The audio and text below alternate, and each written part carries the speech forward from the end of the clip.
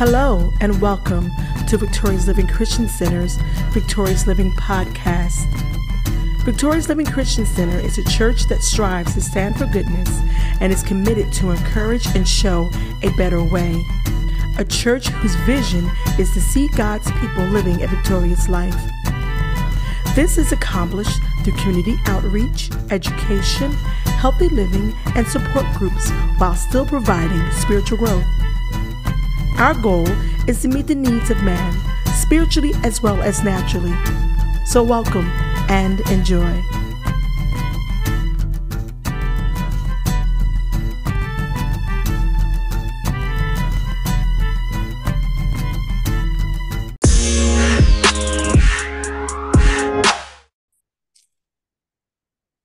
Good evening and welcome to Victorious Living Christian Center Gospel Bible Chat Room. I'm Pastor Ruth Gardner, and we are starting our series. We're continuing our series on tonight, The Secrets of Generational Curses by Apostle Alexander Pagani. We are going to start our lesson. We're going to open up in prayer, and we're going to go ahead and start. Go ahead, prophetess.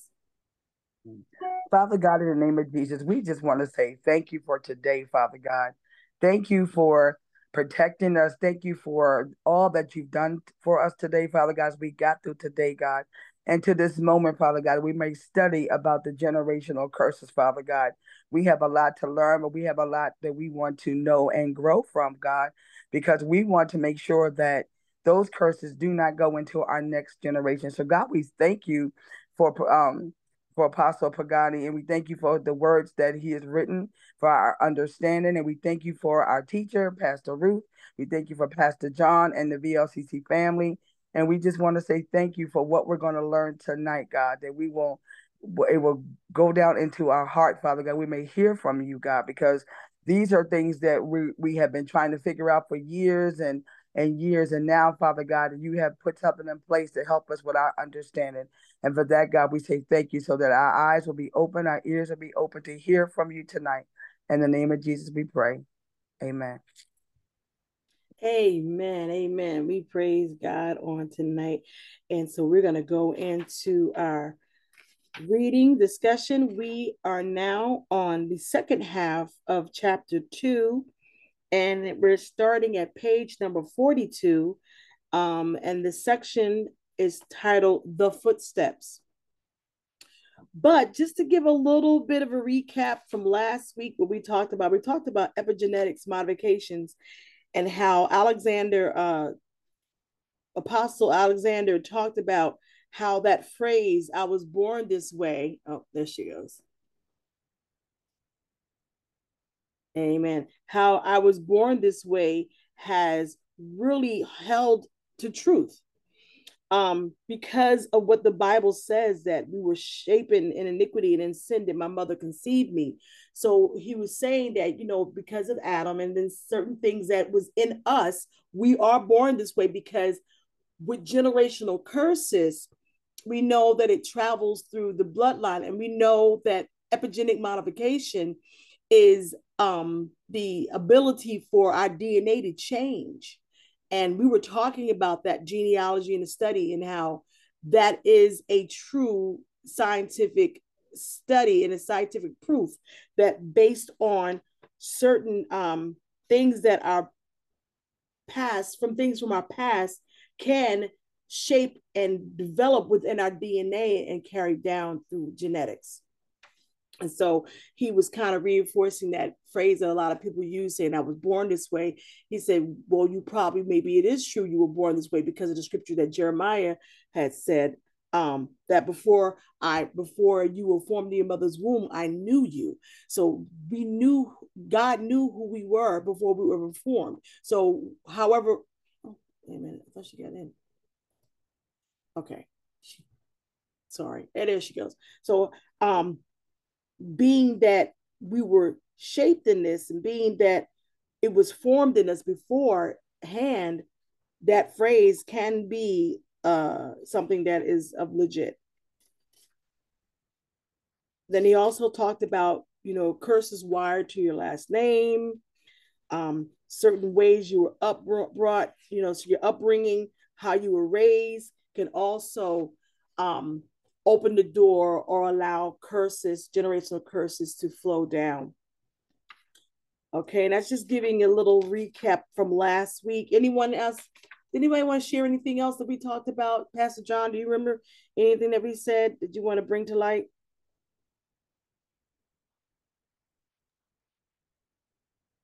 Oh, I do. Okay, no, go ahead, Pastor John. I'm sorry. No, go ahead. 'Cause I was just going to talk about, uh, probably going like a little bit deeper into the epigenetics for the people that weren't necessarily here for that.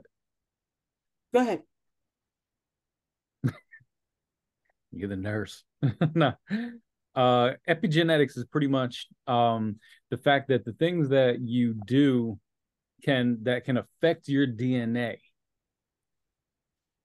those things can actually be passed down through generations. So when you talk about people having diabetes in their family and having different diseases or stuff like that, that's technically kind of a generational curse because of epigenetics. It's something that wound up getting passed down through your bloodline. Mm-hmm. Yes. One thing that he said too last week that I wrote a note on, he said, our purpose is determined before we are created. That because of the scripture that God spoke to Jeremiah, said, before I formed thee in the belly, I knew thee. And before thou camest forth out of the womb, I sanctified thee and ordained thee a prophet unto the nations. So our purpose is not connected to our gender. So what we were supposed to be is who we are, spiritually, as far as our call, our walk. It's not connected to gender. Am I making sense?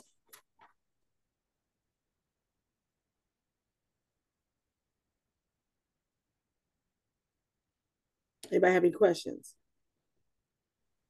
No, you're making sense. Okay, good. All right. So that's something that he also pointed out. And he talked about David. And that was something that really caught our eye, was the fact that David,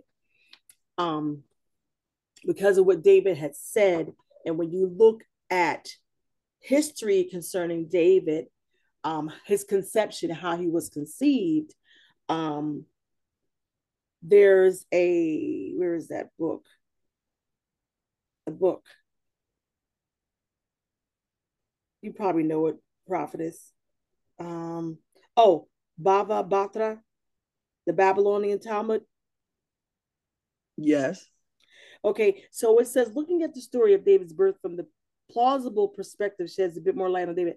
He was saying, behold, I was shapen in iniquity, and in sin did my mother conceive me. As to say that it was something that could depict that he was conceived out of wedlock, or some other, it wasn't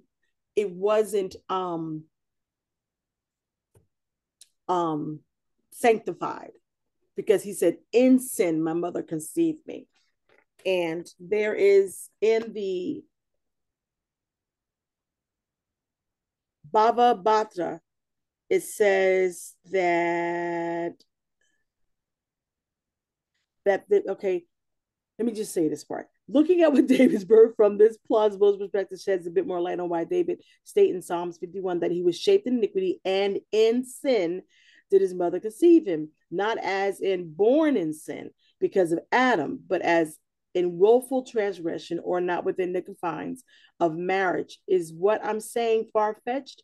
Possibly, but this narrative is common in Jewish tradition, according to the Babylonian Talmud, Bava Batra. Feel free to look it up. So that was something that he was saying. And then when he made that comment, and I saw that, I read that, I thought about that, because of the fact that there's a possibility that David was conceived illegitimately out of wedlock, or not in the confines of marriage, and that maybe, one of his parents, was promiscuous or going outside of marriage. That would explain why David looked upon Bathsheba. Now, that was my food for thought, just a thought. And so And then his son, which they had conceived, he didn't live. And remember, David had mourned. He fasted. He was in sackcloth and ashes until the baby died. And once the baby died, then he got up and he got himself together and he kept on going. But there was just something that he brought up, and it kind of made me look a little deeper into that whole statement. But when you get the book, Prophetess, you'll see what I'm talking about. But I don't want to go into it. We went into deep conversation with that. You got to read the podcast, listen to the podcast. You'll hear us from last week. But I just want to touch on some of the things that we talked about in the beginning of this chapter. It's really, really good. But the main thing that he talked about was epigenetic modification, how some things can carry through our genes, and like we're predisposed to certain things that are already in our genes, our DNA, and given the right situation or the right climate or the right scenario, those genes can manifest, those things can manifest in us. Like I was saying, for example, I'm diabetic. I know my daughters are predisposed to it because the gene is in me, but if they eat right, eat healthy, exercise, do what they got to do, they may never ever develop diabetes. But given the right scenario, if they don't, they can, because the gene is there. They're predisposed to it. That makes sense? Yeah, it reminds me of the BRCA gene. The what? The BRCA gene, the BRCA gene. BRCA1 and 2, but breast cancer. Oh, yes. Because how people have been they have the testing because the mother or the grandmother, a lot of women in the family died at early age of breast cancer. Mm-hmm. And if they carry that gene, most women and most doctors will recommend they have a mastectomy because of the BRCA gene that they carry. So when you said that about the genes and being predisposed, that's something that you can't control in reference to, as far as that is concerned. Mm-hmm. But as far as even with diabetes, whatever, even the way we eat, we've been predisposed to that because if I grew up with fried chicken, mashed potatoes, and the whole 9 yards, the whole bird and everything else, and and everything was fried, but it was homemade. Right. So that's different. It's kind of different, but at the same time, I know in my family it's diabetes and it's heart disease. Yep. And it goes from, and it's all the way down. I don't know how many generations it is now, but I got cousins my age with they're diabetic. We're all in our 60s and we're all diabetic, even though we're trying to do things to stop it or to slow it down or just, reverse it. But that makes sense in reference to the genetics. But then the other thing you talked about was how you were raised, and we talked about environment, right? And so I can always relate to nature versus nurture. You could, prime example, you could adopt a child is brand new, innocent, right?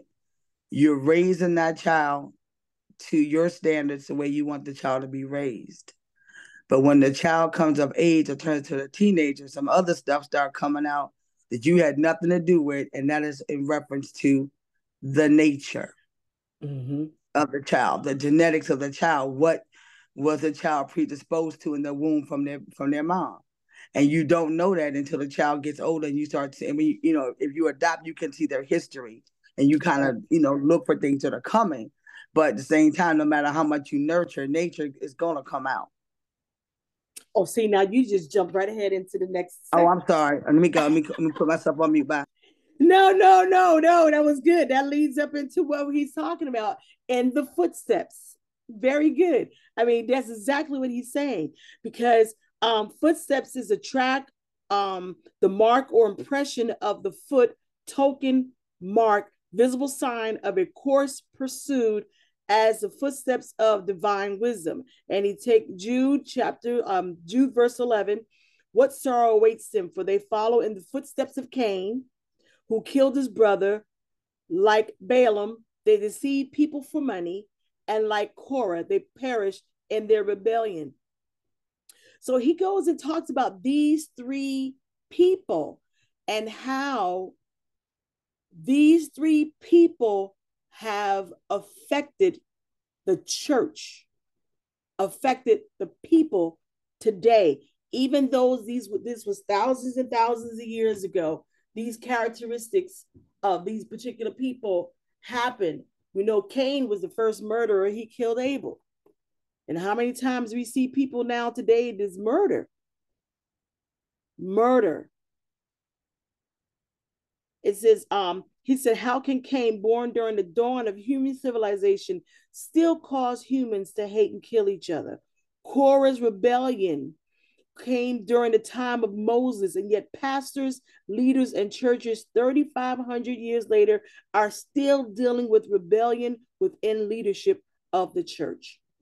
And how can Balaam's deception cause the prophets of today to chase after greed and prophesy divination? These things happened so long ago, but we still see it. Wow.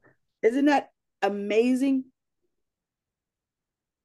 The biblical figures are long gone, but their footsteps, quote unquote, still linger through the same demonic strongholds and inspired such behavior and are still causing humans, Christians included, to pass this information from generation to generation.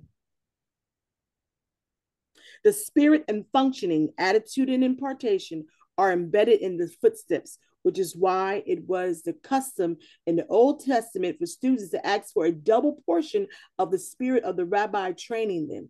We see this in the story of Elijah's request to his mentor, Elijah.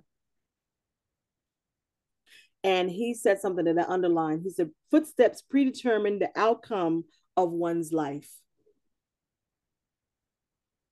We can make our plans, but the Lord determines our footsteps, as Proverbs 16:9. So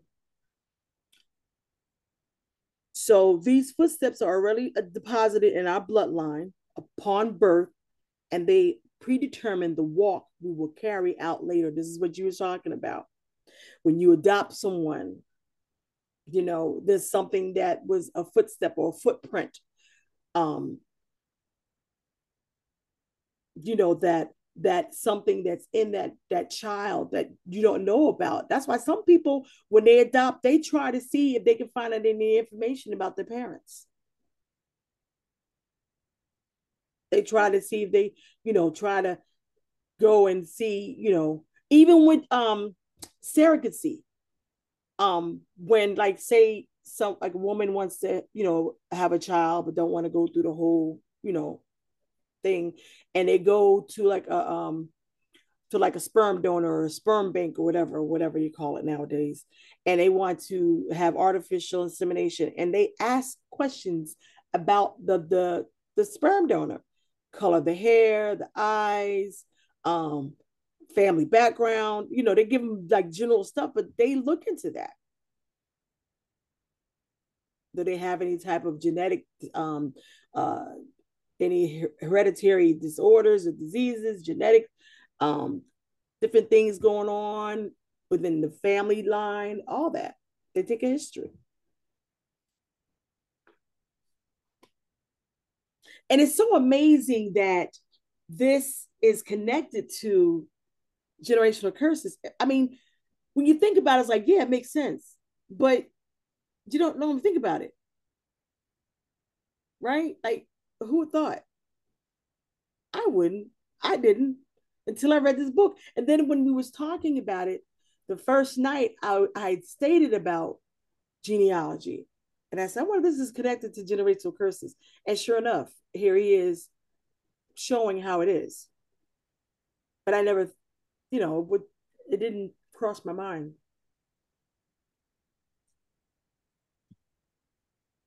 Okay. When you were talking about the history and how different characters or people in the Bible, their sins or whatever, whoever they were, influenced a generation, right? Mm-hmm. And it made me think about Noah and his daughters. And when, not Noah, oh God, who is it? Lot. No, the two daughters that had sex with their father. It was Lot. It was Lot. When they flee from Sodom and Gomorrah. Yeah. Okay, it was Lot, right? Mm-hmm. So when we look at that, the Moabites were formed because of that, right? And then when you look at the history between Israel and the Middle East and how we had the divided kingdom, remember the kingdom was divided, Judah and Israel. Yep. And then Israel had to go into and get this. Israel was crushed by the Assyrians, and then Judah conquered Babylonia. So it's like all back and forth. We look at the genealogy. When we're reading the genealogy, it seems boring, whatever. But when you pay attention, tribes and people were formed out of those relationships, out of who begat who and who begat who. And so when you look at Israel's fighting the Middle East, this is not new. Mm-mm. They were fighting in the Old Testament, right? So when you look at the history, it's like, oh, so this is why the Middle East is this way, and this is why Israel's this way, and because they're still fighting, because they're worshiping two different gods. If that makes sense. Oh no, it makes a lot of sense. It just made me think about it when you were talking about it. That's all. Yeah, because that's he mentions this in the book. You know what? That's not fun. That's not fair. I haven't even read the book yet. Exactly. That's why I said this is one of the books. This is, to me, this is a book that you don't want to get on Kindle. You want to buy the paper, you want to buy the book, because it's so much information that you're gonna go back over it. Just like the Secrets to Deliverance, that book, that's a pick off the shelf and read again book. Yeah, because I'm still tripping over them houses. Yes. And them rooms and windows. Mm-hmm. Uh-huh.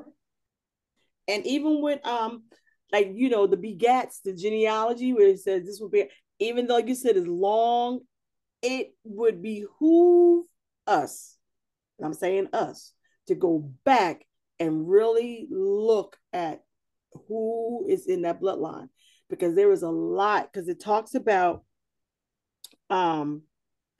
it says on page 44, I'm gonna read this. Well, it talks about faith and blessings can be inherited. So it's not only just curses, we can find favor, and favor will carry down through generation to generation as long as you stay with God, just like with Noah and Enoch. Enoch walked with God, and Noah was the great, great, great grandson. How many greats was it in front of his name, y'all? I think it was 3. 3, yeah. He was a great, great, yeah. Yeah, I just turned off from it. Yeah, Noah was perfect in his generations, meaning that his bloodline was free from any epigenetic modification. And I know he received it from his great grandfather, Enoch. Yeah, Enoch. It was not great. It was great grandfather, Enoch. The Bible says that Enoch walked so closely with God that God took him. Enoch was so full of God that his son Methuselah became the oldest person who ever lived. 3 generations later, a man named Lamech gave birth to a son called him Noah, and the rest is history. Yeah. So that was also it's chapter 2. So it talks about how blessings can go also travel down through generations, just the same way as generational curses.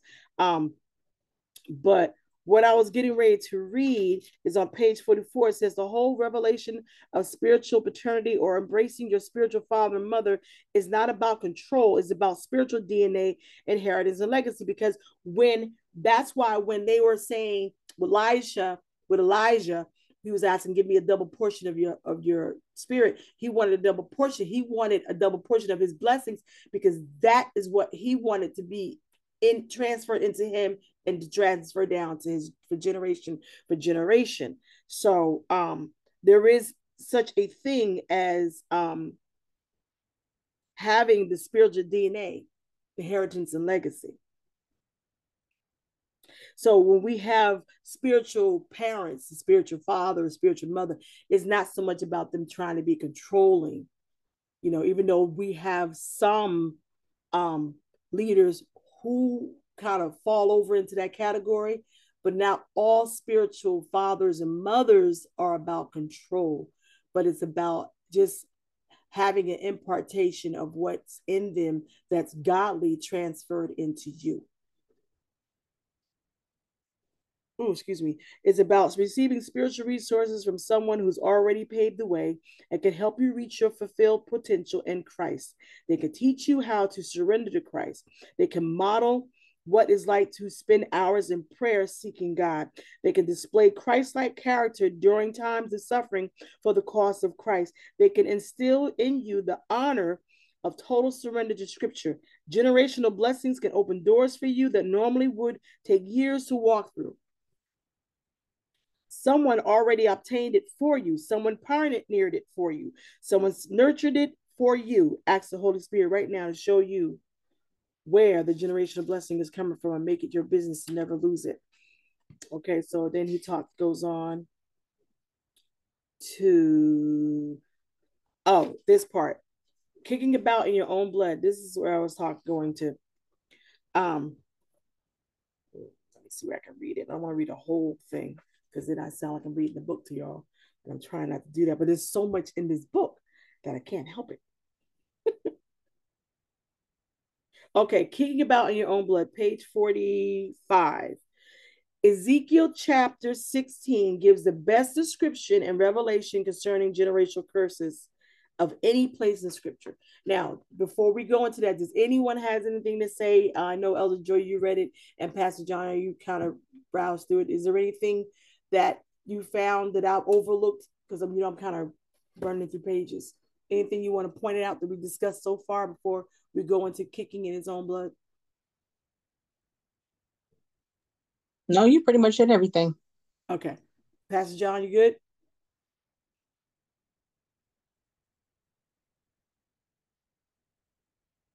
Pastor John, you good? Hello, Pastor John. Okay. I'm sitting here talking. I thought my mic was on the whole time. I didn't see your mouth moving, but go ahead. You saw my mouth moving? No, I didn't. Oh, probably because my head's down. But I was saying, not like everything from the beginning of the chapter that I really gravitated to was the parts about mentors. Yeah. I highlighted some of that stuff. Mm-hmm. Okay. I'm gonna say Elder Shamin. Shamin, do you have any questions? Prophesy. No questions. Okay. All right. You good so far? You following along? Yeah. Okay, good. All right. So now kicking about in your own blood. In Ezekiel chapter 16, let's go to Ezekiel chapter 16 because I want to read it. It reads, I think they have it written in, I don't know which version this is. It might be just plain English version, but I want to read it in. Could somebody get the King James version for me? And if anybody else have, Amplified Classic or, another version, I just want to see what it says. But let's describe what happened when Ezekiel wrote this. I'm just reading the book. Israel was in Babylonian captivity because God had exhausted all his mercy toward them after King Manasseh plunged the nation into 52 years of the most detestable idolatry Israel had ever seen. Prophet Jeremiah had prophesied that the nation would be sent into captivity for 70 years under the disciplining hand of God. While various prophets began to hear the word of the Lord, no one heard and saw into the dimension of the spirit more than Ezekiel. Okay, so Ezekiel kind of pretty much went in like went in and who got King James? Anybody get King James? Yeah, I have it. Okay. So you want the whole chapter 16 or just what verses? Yeah, verses 3. Charging process has begun. My phone. Charge verses 3 through 6. Okay. It says, and say, thus saith the Lord unto Jerusalem, thy birth and thy nativity is of the land of Canaan. Thy father was an Amorite, and thy mother an Hittite. And as for thy nativity in the day thou was born, thy navel was not cut, neither was thou washed in water to supple thee. Thou was not salted at all, nor swallowed at all. None I pitied thee to do any of these unto thee, to have compassion upon thee, but thou was cast out in an open field to the loathing of thy person in the day that thou wast born. And when I passed by thee, I saw thee polluted in thine own blood. I said unto thee, when thou wast in thy blood, live ye. I say unto thee, when thou wast in thy blood, live. That's the end of 6. Okay. Okay. All right, now anybody have another version? I have Amplified if you want it. Amplified Classic. Go ahead, girl. You know I do. Thank you, because there was a lot of these and thous in that one, girl. I have, and I'm going to read NIV. So we're going to get three different versions, but go ahead.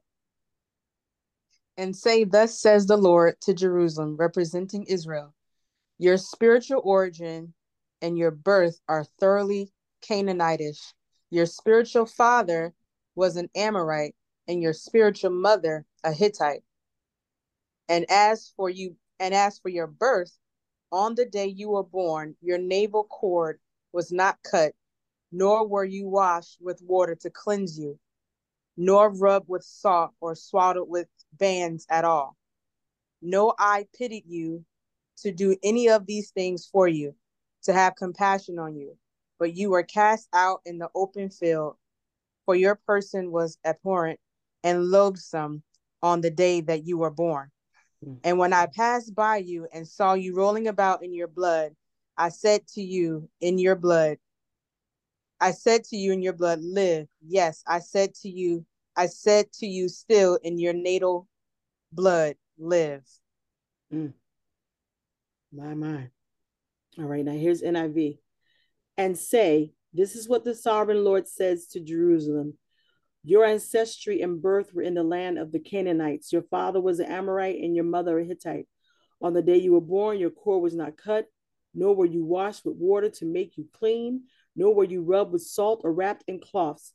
No one looked on you with pity or had compassion enough to do any of these things for you. Rather, you were thrown out in the open field, for on the day you were born, you were despised. Then I passed by and saw you kicking about in your blood. And as you lay there in your blood, I said to you, live. Okay. So, you got something, Pastor John? No, I said amen. Because this is the part I really liked, how he starts breaking all this down. Okay. So, God begins by revealing both where Jerusalem was located and the genealogy origins of those who founded the city. He starts off by saying, you're nothing but a Canaanite, implying that the land was already cursed. Why? Because Noah cursed Canaan. Ooh, it's getting good. Okay. Noah cursed Canaan. That's in Genesis chapter 9. We all know about that, remember? Mm-hmm. Okay. When his father, Noah cursed Canaan, Ham's son. Because when Canaan's father, Ham, saw Noah's nakedness and tried to expose him to his brother, Canaan was Ham's firstborn son and ultimately the recipient of a curse that will remain active up until the cross of Christ. What does this mean? God was saying you were born cursed. From your very inception, there was already a curse applied through your great grandfather, Ham. We too are born in sin as a result of not just Adam's sin, but also the personal sins of our ancestors. God gives a description of the maternal and paternal origins of the city of Jerusalem, from the father's side, Amorite, and from the mother's side, Hittite. Look at the Hebrew meanings of each. That is important. Names carry meanings. I say it, y'all be careful what you name your child. Canaanite. Okay, Cadillac. I'm just kidding. Mitsubishi. Canaanite, right? Canaanite means to be depressed. Lowland. But wait. And Elder Joya's version, it was a Canaanish. You acting Canaan. It was an ish on the end. Like backish. Yeah, right? Canaanitish. Right. Like, wait a minute. What, really? Mm-hmm. But you know we're Hamites, right? African Americans are Hamites. Here we go. Oh, I'm sorry. Bye. Canaanites, to be depressed. Amorites means bitter, rebel, a babbler. Highland peoples. So you got highland peoples and you got lowland peoples. Hence Babylon. Hittite means terror or trouble. So if we were to substitute the Hebrew meanings of the names and insert them into the verses we just read, this is how it would read. It is safe to say this is probably what God was saying. Okay, now I'm going to read what we just read, but I'm going to insert the words, the meanings of the words. Excuse me. You were born depressed because your father was bitter and your mother was terrible.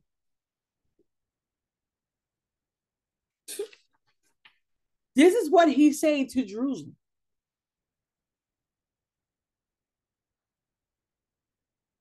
This would explain a lot. Go ahead. What'd you say? No, I just said, wow. This is what you were saying.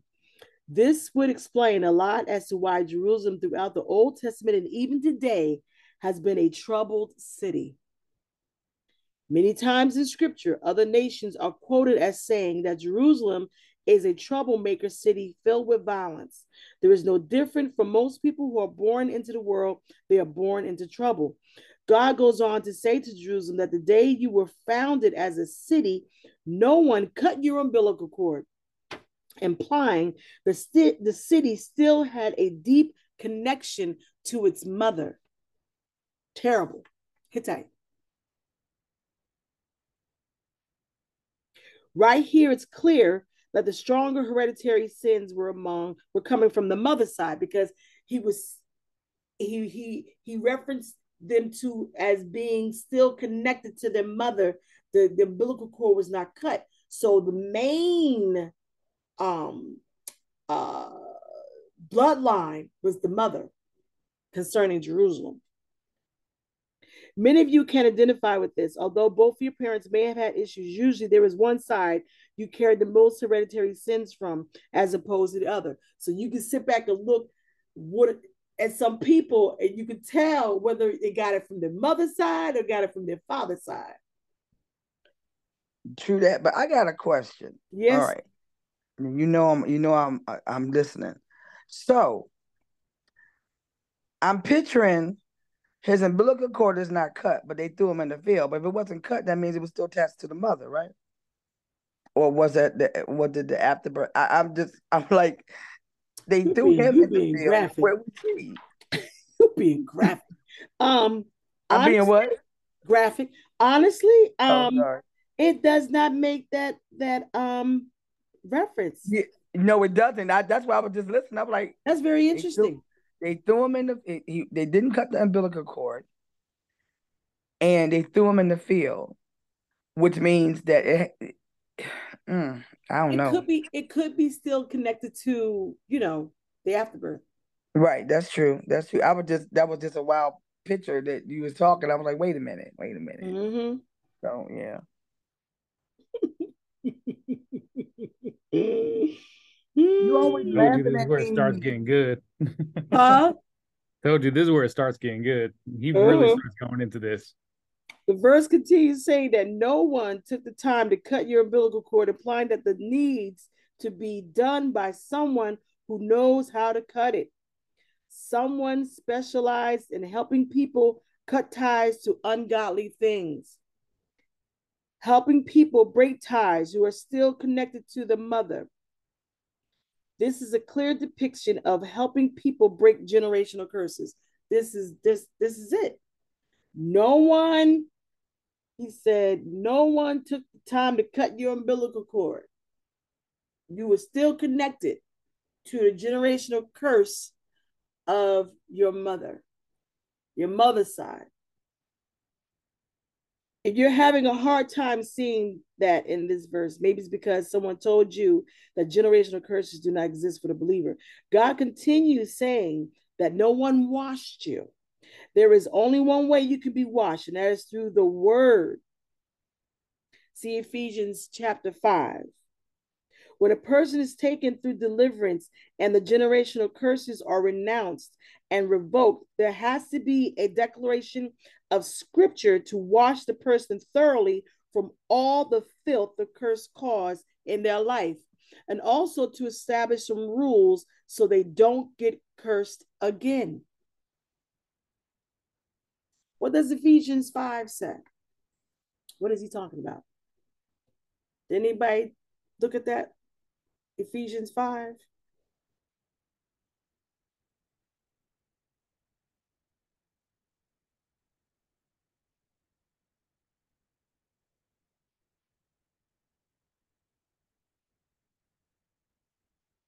Oh, wow. I got it. Oh, It's a lot. What part of the whole chapter? I know, right? The whole, at least 1 to 15. It's just all kind. Well, Ephesians chapter 5 kind of tells you what to do once you get free. That's Right. what it's pretty much saying. It So, says, be ye therefore followers of God as mhm. dear children, and walk in love as Christ also have loved us, and Boom. have given himself for us an offering and a sacrifice to God for a sweet smelling Savior. But Mhm. fornication and all uncleanness or covetousness, let it not be once named among you, as becometh saints, neither filthiness, nor foolish talking, nor jesting, which are not covenant, but rather giving of thanks.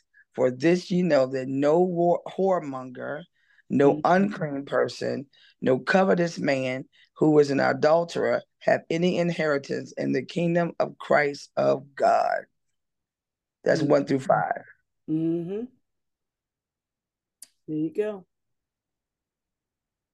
Verse number 8, for you were once dark, NIV, for you were once darkness, but now you are light in the Lord. Live as children of light, for the fruit of the light consists of all goodness, righteousness, and truth, and find out what pleases the Lord. Have nothing to do with fruitless deeds of darkness, but rather expose them. Yeah, so it's pretty much telling you, once you get out of darkness, you are to stay in the light, walk in the light, and stay in the light. Okay, so I'm on page 49. In the Old Testament, God tried to do this through the law of Moses and the prophets, but people rejected him and even killed many of them. So they was trying to make a declaration. They were trying to show them how, the word, washing in the word, and what they should do with the commandments, and they didn't want to hear it. They started killing the prophets. They didn't want to hear it. So this is why Jesus wept over Jerusalem, because he was there to break their curses, but they refused and ultimately had Pontius Pilate crucify the one sent to cut their umbilical cord and wash them. Mm, mm, mm, mm, He doesn't say it in the book, but I know traditionally it's fathers that cut the umbilical cord mm-hmm. for mom and the baby. So when he was making that reference, I was just like, fathers. So when he said that, I was just like, fathers. Jesus came. He was God in flesh. He came as a father to cut the umbilical cord. Ooh, shatarabashata. Dando. Girl, that's that. Now, see, that's revelation right there. That's revelation. Yes. That is awesome. Fathers wasn't there. Right. The act of washing is needed because the baby. Oh, I'm sorry. You can ready to say something else, Joy? Oh, no, I'm good. Oh, this act of washing is needed because the baby is wallowing in blood, meaning there is bloodline issues. My heart is pounding as I type this because it's extremely clear that this metaphor fits the title of this book. The secret to generational curses is hidden in this text that God is revealing. Oh, you need a father to cut the umbilical cord and to wash him. Oh, now here's interesting. Rubbing salt on a newborn after cleansing off the blood is an ancient practice, though no longer practiced in Western civilization. It was done to ensure the child's skin would harden after washing. Salt is used to dry up water, and as it does, the skin hardens. During deliverance, to break generational curses, we are helping someone to harden their resistance against opening the door to the iniquities they just got delivered from. If they don't, it is more than likely this person will revert to bondage, just like the city of Jerusalem. God would send breakthrough after breakthrough, but they would eventually fall back into sin.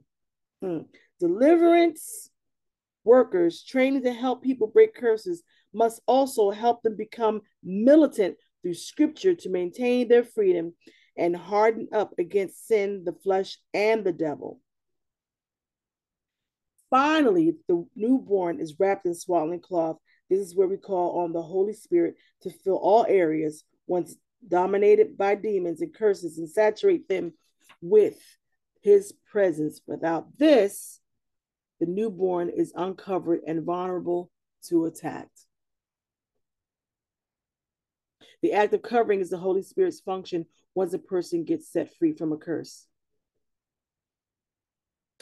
That was awesome.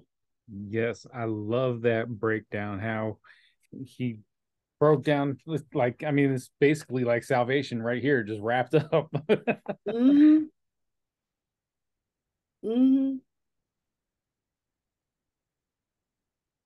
Mm, mm, mm, mm. It wasn't until the day of Pentecost that Jerusalem received the baptism of the Holy Spirit. But again, most of the people refused.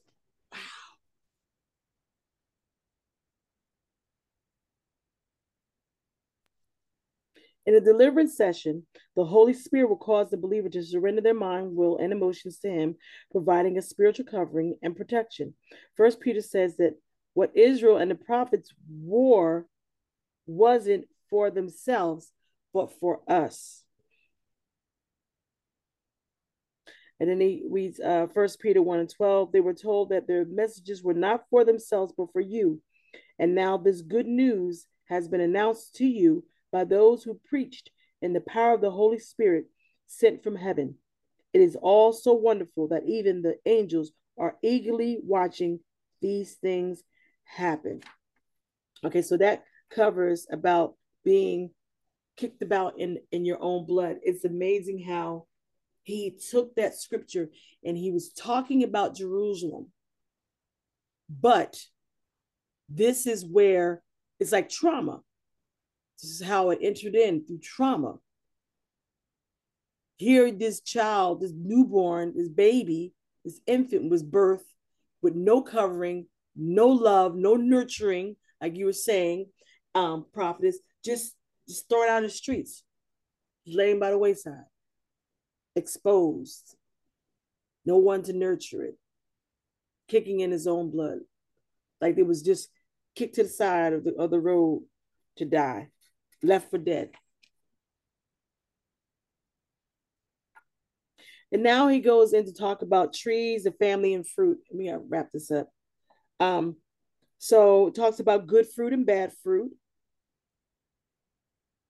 And there's a couple of scriptures, Psalms 1 and 3, that talks, made a reference to trees. And we shall be like a tree planted by the rivers of water to bring forth fruit. Bring forth his fruit in the season. His leaf shall not wither, and whatsoever he doeth shall prosper. And then when it talked about Jesus putting the trying to give sight to the blind man, he's first thing he said, I see men as trees. He was saying that was written. This is not written here for no reason, nor is this story trying to say that Jesus lacked the power to heal the man the first time that he laid his hands on him. I believe it was purposely left in scripture to further drive the revelation of men being trees and these trees bearing fruit. Not all trees or humans give good fruit, and not all trees give bad fruit. But we all agree that a tree will bear fruit. So there's good fruit and there's bad fruit. There's no way around it. What a person has in his heart would eventually be displayed by actions or expressed by the words spoken out of his mouth. And Luke chapter 6, verses 43 and 45, he talks about one bringing forth good fruit. A good tree does not bear bad fruit, and a bad tree does not bear good fruit.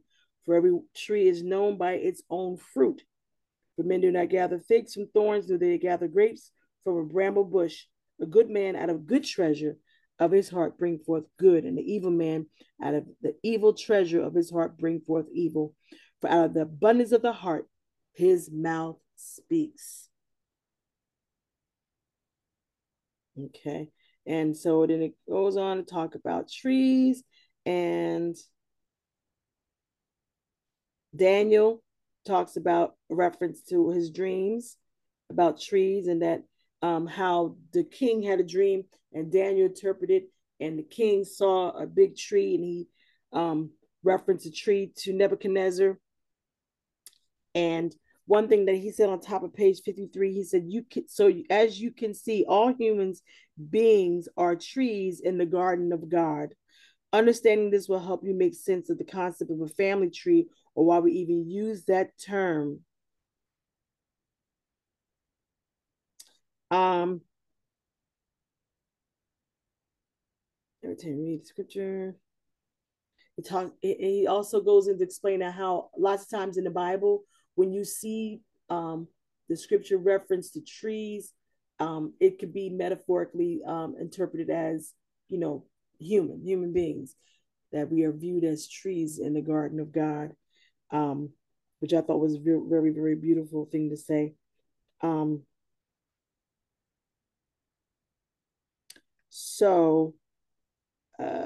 Okay. All right. Without making this revelation of the tree a doctrine, because it's not. Now, every time you read in scripture where the text speaks of trees, you can safely look at it symbolically, not all the time, but sometimes the Holy Spirit will show you and make the correlation to people, households, or bloodlines would lead us to Aaron's rod blossoming. And then he talks about how Aaron's rod blossoms and how Korah, who was a relative of Moses and Aaron, by the way, Korah, he decided to, cause a mutiny against Moses and Aaron, talking about God doesn't just speak to you, he speaks to me too. He speaks to all of us, and blah, blah, blah, blah, blah. And so they decided everybody gets a branch from their family to represent their family, their tribe. They put it they placed it before the tabernacle, and they would come back the next day and see whoever's branch or rod budded. That's who God has honestly chosen as their spokesperson. And we know the story that when they came back, Aaron's rod budded, blossomed, and had almonds on it. I said, God, I laughed because I said, God was making sure, without a doubt, y'all know exactly who I'm talking about. Not only did it budded, it blossomed, and it had almonds on it. So, okay, so he's making it perfectly clear who the chosen spokesperson was. And I thought that was really funny. I just thought that was funny. So he talks about that. And so in Numbers, he told Moses to do this, and that we will be able to make an end and put an end to these people murmuring and complaining against you. Like, I'm tired of these folks bucking up against you. I'm tired of these folks giving you a hard time. Let's settle this once and for all. And there you have it. Now, if I'm not mistaken, okay, because here it is, number 17, verse 8. The following day, when Moses, Aaron, and the elders of Israel returned to the tabernacle, they found Aaron's staff, representing the tribe of Levi, had sprouted, budded, blossomed, and produced ripe almonds. Why would God require a staff to be brought to the tabernacle? Because a staff is a piece of wood that is cut from a tree. A staff is a really large branch and it represents particular households from a family tree. Even Jesus in scripture is called the branch. So yeah, so tree is used a lot to represent family bloodlines and people. Mm-hmm.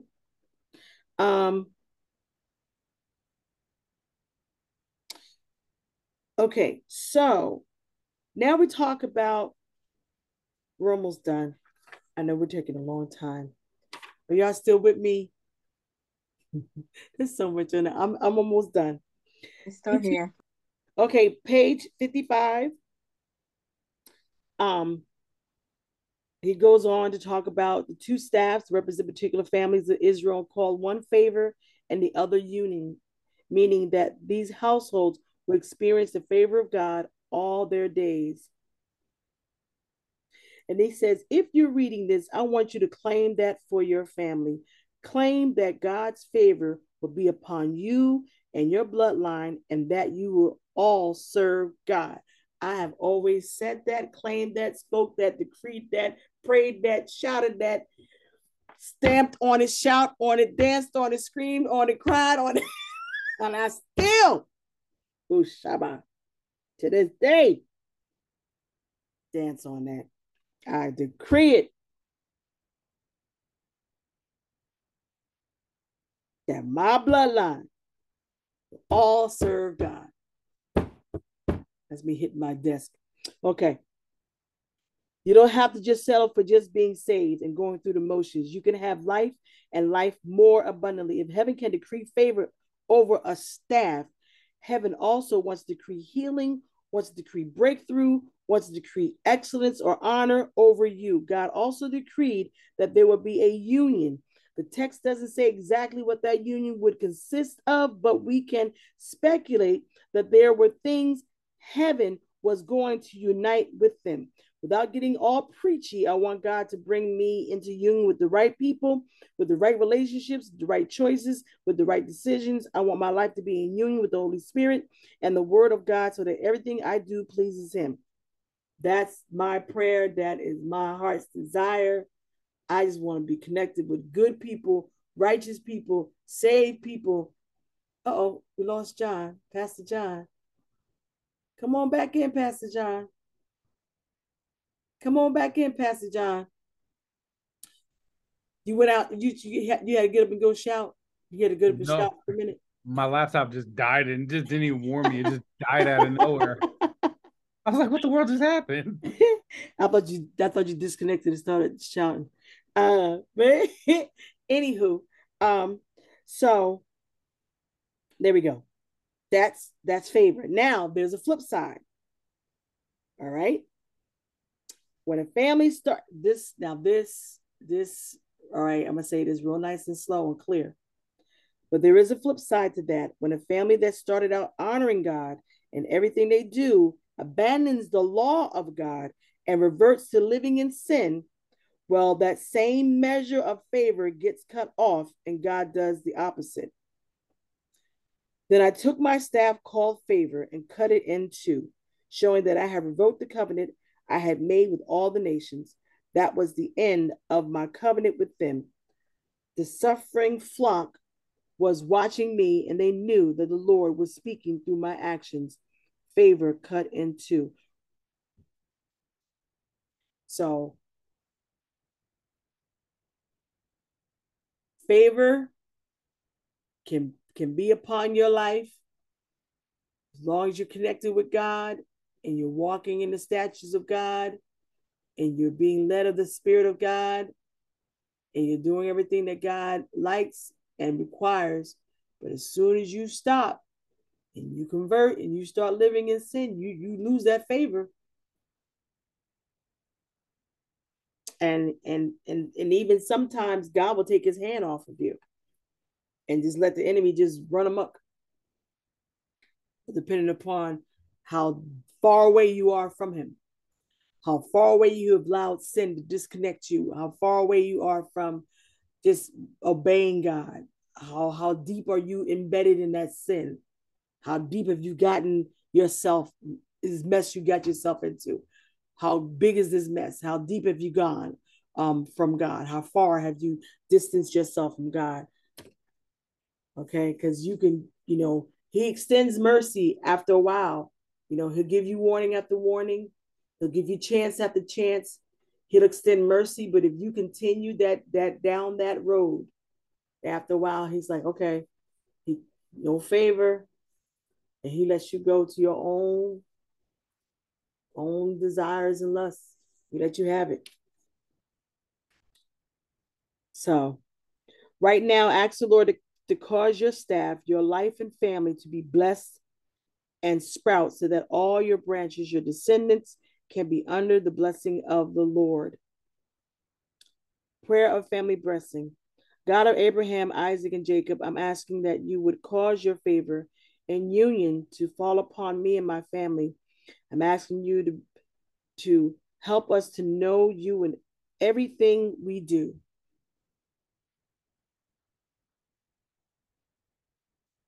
In Jesus' name, amen. So as we close this chapter, we only scratch the surface of what heaven is going to show you. Get yourself a pad and a pen to write down what the Holy Spirit will reveal to you. As you continue to read this book, you will be challenged, you will be confronted, but you will heal, and you will also be set free. Get ready because there is a lot more to go. May the righteous judge give you strength as your trial of being set free begins. Ooh. And the next chapter is titled The Curse in the Courtroom. Woo! Oh, God. That's it. Father, we thank you for this lesson. We thank you, Lord God, for your word. We thank you, Lord God, for revelation. We thank you, Lord God, for understanding. We ask you, oh God, that as we read and as we study and get information, Father, we pray that we're able to apply it to our daily lives, Father, that we will continue to seek you for guidance, seek you for healing, seek you for deliverance, seek you for understanding. Father, we know that this is not your sacred word, but it is a guide. It is a book that would help us to go further in deeper understanding of your word. And Father, we thank you. We pray that you will continue to bless the author, continue to bless his ministry. Father, we pray that you touch his body. In the name of Jesus, God, we pray that you will continue to open our eyes and give us revelation. Father, even on tonight, as you expounded the word, as you gave revelation on top of revelation, Father, we thank you. We ask you to continue to lead us and guide us. And Father, we pray that you would bless us with favor, bless our families, bless our children and our children's children. Father, we pray in the name of Jesus that the staff of favor will follow us through generations. Father, I pray that you will cover us, and I decree that my family will live and follow after you, and that we all will serve you. Father, I thank you now. Hallelujah. That our families are saved, that favor is upon our families, and that our homes are healed. Father, we thank you that there's order in the house. Hallelujah. We thank you, Father, that there's healing in the house. Father, we thank you that your angels are encamped round about us. And Father, as we lay down to sleep tonight, Father, we thank you for good rest. We thank you for good sleep. We thank you, God, for peaceful dreams, Father. We thank you, Lord God, that if you have to speak to us, Father, speak to us in dreams and in visions. Father, we thank you for all that you are doing for us. Father, we love you and we honor you and we give you all praise, glory, and honor. And Father, I pray for each and every one that is on tonight, that as they go to sleep, Father, that they will not lose any rest, that they will wake up tomorrow morning refreshed, renewed, ready to take on the day. And Father, we'll forever give your name the praise, the glory, and the honor. And we also ask you, Lord God, that you continue to bless Israel. We pray for Israel. We pray for everything that is going on over in the Middle East. Father, we pray, oh God, that you will cover your children in the name of Jesus. And we pray all these blessings in your son, Jesus' name, Yeshua HaMashiach. Amen and amen. Amen. Amen.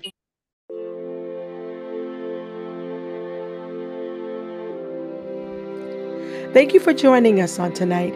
We pray that you are encouraged and inspired. If you desire to be a blessing to the ministry, you may do so by sending a love gift to www.paypal.me/VLCC or through our Cash App, which is the $VLCC Life. We also invite you to stop by our website by clicking on the link. May God bless you and may your day always be victorious.